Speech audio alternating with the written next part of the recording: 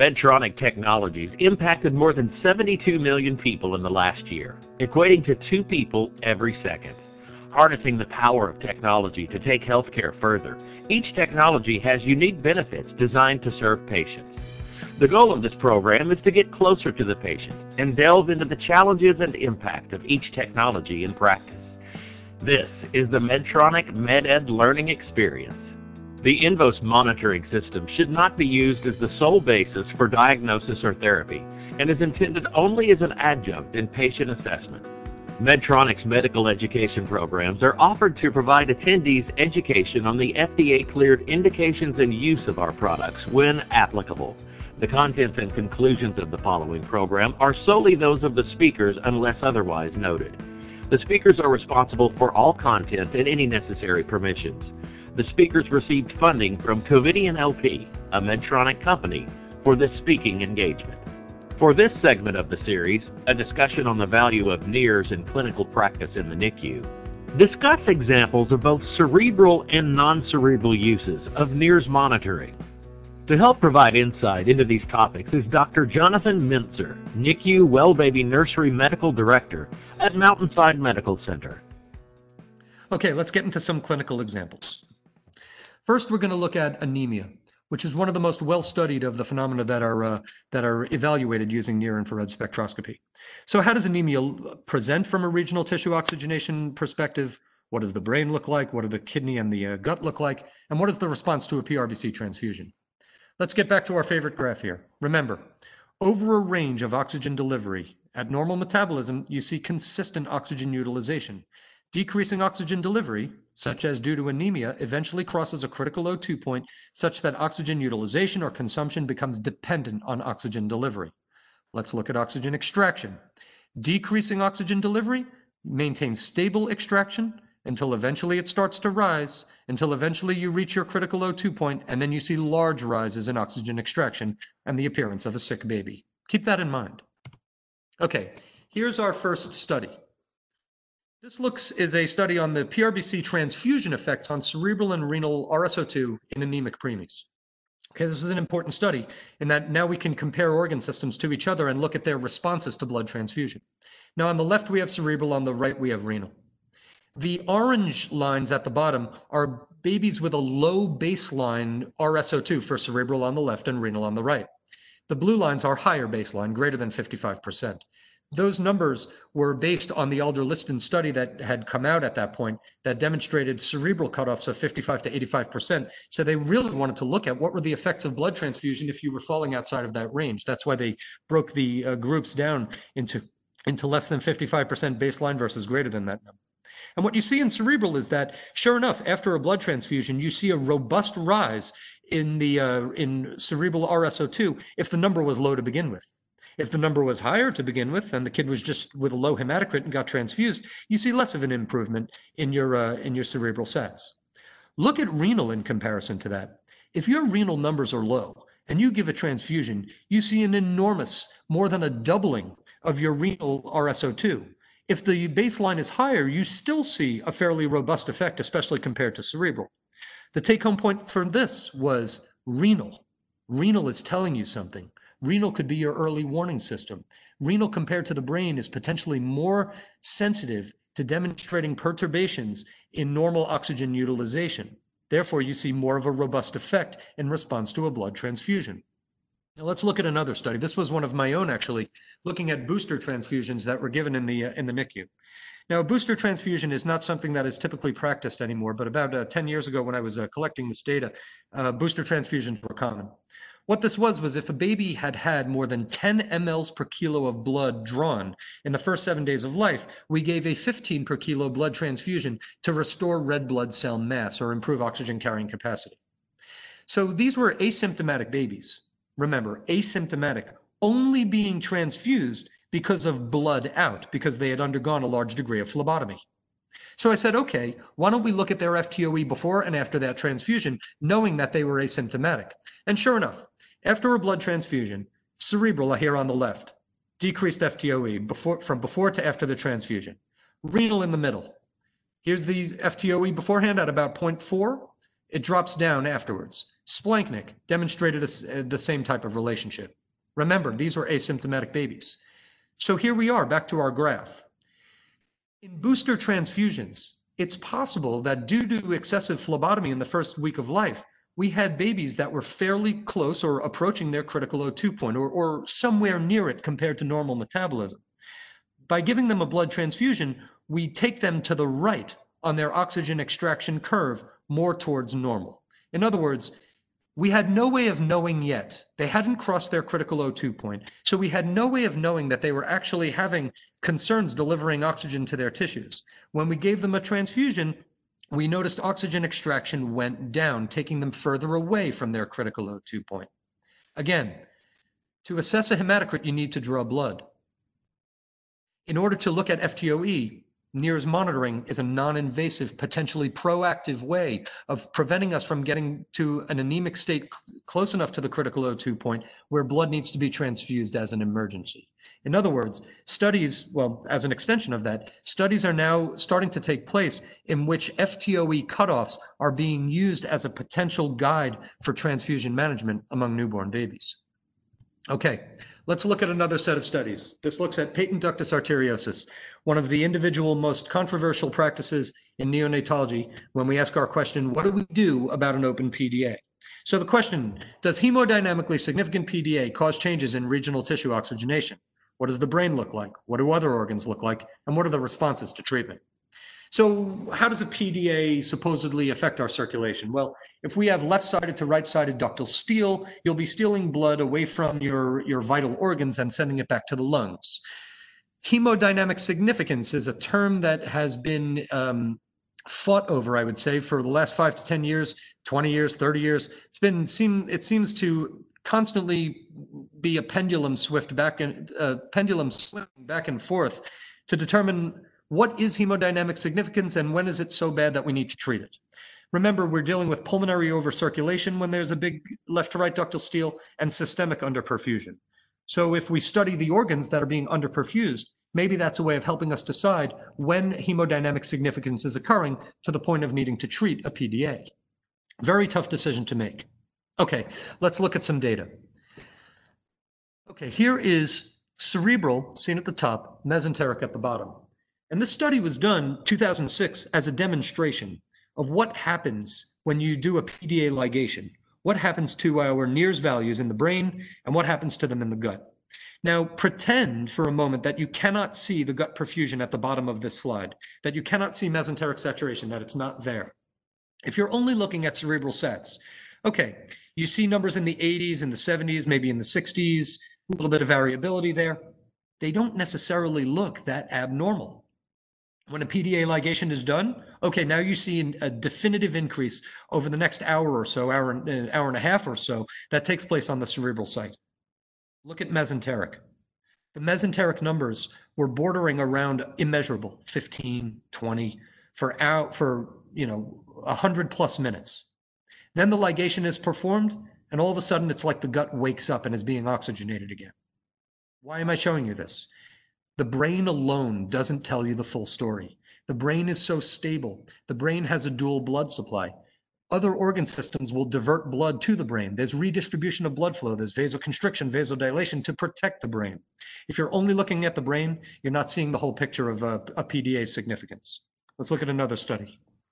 In this study done by Valerie Chalk out of Stanford, I thought was one of the most straightforward examples of the value of monitoring organs other than the brain when it comes to making clinical decisions. Okay, here's our NIRS measures on the left, cerebral sats and renal sats in particular. Hemodynamically significant babies were compared to babies with a non-significant PDA, which were in turn compared to babies with low suspicion of PDA who didn't receive an echo. We compared cerebral between hemodynamically significant PDA and non-significant PDA, 68 versus 73. There was no difference seen on a statistical level. Renal, on the other hand, demonstrated a large clinical difference, 61 versus 70%. Now, on an individual baby, it's hard to determine exactly what to do with that. But if you add this data in to knowledge of having a large PDA with significant shunting taking place as seen on an echocardiogram, maybe this can help your clinical decision making. Can NIRS be used as a sole and only decision-making point? No. But if you combine it with things that you're already doing, combine it with other non-invasive measures, it provides information on what a baby is doing with its oxygen supply down to the tissue level. If brain is stable, great, but brain is always stable. If kidney is stable, that's great. It probably means your PDA that you're seeing on echo is not really affecting renal circulation. Why not keep over time? However, if you do see that the kidney is showing lower numbers on RSO2 or a high oxygen extraction, that may help tilt the balance towards a treatment decision to treat that PDA. In other words, monitoring organs other than the brain provides more information that's potentially an early warning system since the brain is just so stable. Moving along. Okay. We talked earlier on about feeding intolerance and necrotizing enterocolitis in particular, and doing gut monitoring. I think I've already painted a picture that the gut is very, very difficult to monitor. It's highly unstable, it's highly variable, and the numbers are essentially all over the place, to use a less than scientific term. However, can tissue oxygenation monitoring aid in the management of feeding intolerance and suspicion for NEC? My answer is a qualified maybe. Why not? Let's give it a try, but there has to be more to the story than just these numbers. Okay, this is the first 14 days of life, looking at mesenteric values in babies with feeding intolerance and babies with NEC. Now, this is early monitoring. It's the first 2 weeks of life. So the babies looked at here, some of them had feeding intolerance while the study was going on. The NEC babies, though, were babies who eventually went on to develop NEC later down the road. Okay, if you look at the overall numbers, the no feeding intolerance group is demonstrated by the orange line at the top. The green line in the middle is the feeding intolerance group, and the blue is the NEC group. If you look at these numbers and separate them out, yes, the babies with no feeding intolerance do show higher numbers than those with feeding intolerance, which in turn show higher numbers than those with NEC. But look at the error bars. Actually tell the difference. They overlap between all three groups. If you're trying to do averaging, now the babies in this study were looked at as 1 hour's worth of data. But we've already shown in our variability analysis that taking a 1 hour average of data might not necessarily be the best way to demonstrate splanchnic NIRS data. However, the numbers here do make sense. Can we look at this more robustly? Sure, this does need to be looked at closer. Can we do it more scientifically, looking at it in shorter segments? That's what really needs to be done. But remember, with this degree of overlap, I don't believe there's a human being that can stand there watching the splanchnic monitor at the bedside and make this type of determination. Signal processing has to be able to take place. The daily NIRS data needs to be somehow processed in 5-minute, 15-minute, 10-minute, maybe even 3-minute moving averages to tell these patients apart. The numbers are too variable. That's my take home from that. Now, if we look at the first 7 days of life, there was another study done a couple of years later that it's, again, NIRS values in the first 7 days of life. The previous study was the first 14 days. This is the first 7 days. And what they did was they looked at a big cohort of babies who never developed NEC and compared them to a cohort of babies that did eventually go on to develop NEC. At the time the data was being gathered, of course, they didn't know which babies would develop NEC and which wouldn't. They were just gathering numbers and seeing what happened, as the babies got older. If you notice, the non-NEC babies do show higher numbers and less variability. However, the NEC babies demonstrated lower numbers and more variability if you look at the error bars. There's a problem here, though. One problem is that, again, it's an hour's worth of data. Another problem is that since there were only 14 NEC babies, there's going to be more variability when you're only looking at 14 babies compared to when you look at 78 babies. Okay? The mathematics behind this are a little bit tough. Also, between days 3 and 5, look at how close together the numbers come. Again, the error bars start to overlap to the point that there is no statistically significant difference at 3 and 4 days of life. What does this mean for your baby? Well, if you want to do splanchnic monitoring and you happen to see very low numbers and strange variability in the first couple of days of life, maybe you want to think about how you're feeding that baby. Maybe you want to evaluate that baby, extra carefully. Maybe you want to be careful about feeding that baby if you're using certain medications that can affect mesenteric circulation, et cetera, et cetera, et cetera. NIRS joins the picture as another non-invasive monitoring stream that provides important information for your baby that could potentially guide your decision-making. Is it the sole value that if above this number you do one thing and if below a certain number you do another thing? No, it cannot be. But that's not how medicine works for any variable that we use. If we add this into the picture, the hope is that we'll have more information to make more informed decisions, potentially even as an early warning system for babies that might get themselves in trouble without being closely monitored. Let's look at one last study. This was a study done out of Italy only a couple of years ago that was looking really at babies that were with absent end diastolic flow and were small for gestational age with IUGR. Okay, so you're going to see babies with abnormal Dopplers on the left side of this overall chart. On the right side, you see a comparison group with normal Dopplers. And what they did was they then broke these two groups down, the abnormal Doppler group and the normal group, into those babies who developed GI complications and those babies who did not. Now, look at only the two box and whisker plots on the left side of this graph. On the left, you see the babies with abnormal Dopplers who never went on to develop GI complications. And you see what that orange box shows what their NIRS values look like. Compare those to ones with abnormal Dopplers who do show GI complications. Much lower numbers, but again, a degree of variability that does show some overlap. That similar relationship is now also demonstrated on the right side of the graph when you look at those with normal Dopplers. Babies with GI complications demonstrated lower splanchnic RSO2 compared to those who did not develop GI complications. Again, more data that demonstrates that splanchnic monitoring, even though it's drastically variable, even though it's very difficult to monitor, even though I've already made the statement that it's so difficult to monitor that doing so in real time at the bedside may not even be possible without appropriate signal processing, it may still provide useful information that aids in clinical decision making. Have we made it there yet? No. There needs to be more information, but there's a lot to study here, and the data certainly makes sense with what our expectations would be when we compare a group of normal babies compared to those with any form of a GI issue. So future directions here. Where to from here? More that needs to be done in NIRS, and I've been saying this for more than a decade now. We need ongoing normative data collection. We need to determine values versus variability. We still don't know. Is the more important factor the number on the screen or how it's behaving? I have sided with the idea that the behavior of the signal is the more important factor, that individual numbers only tell us so much. What those numbers do over time gives you a third dimension, which then can provide more information. For example, a brain that's behaving more variable than you would expect is not a normally behaving brain. Therefore, that variability is a form of signal behavior. We need to explore this more over time.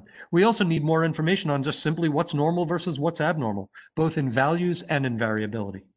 How can we translate this into our care practices? Can we use this to individualize our care more and make the right decision for the right baby at the right time in a kinder, gentler manner? And of course, what are the long-term outcomes related to babies who are monitored using NIRS in this form of monitoring compared to those who are not? Please tune in next week for a new segment from this series wherever you find your podcasts. This is the Medtronic MedEd Learning Experience. Thank you for listening.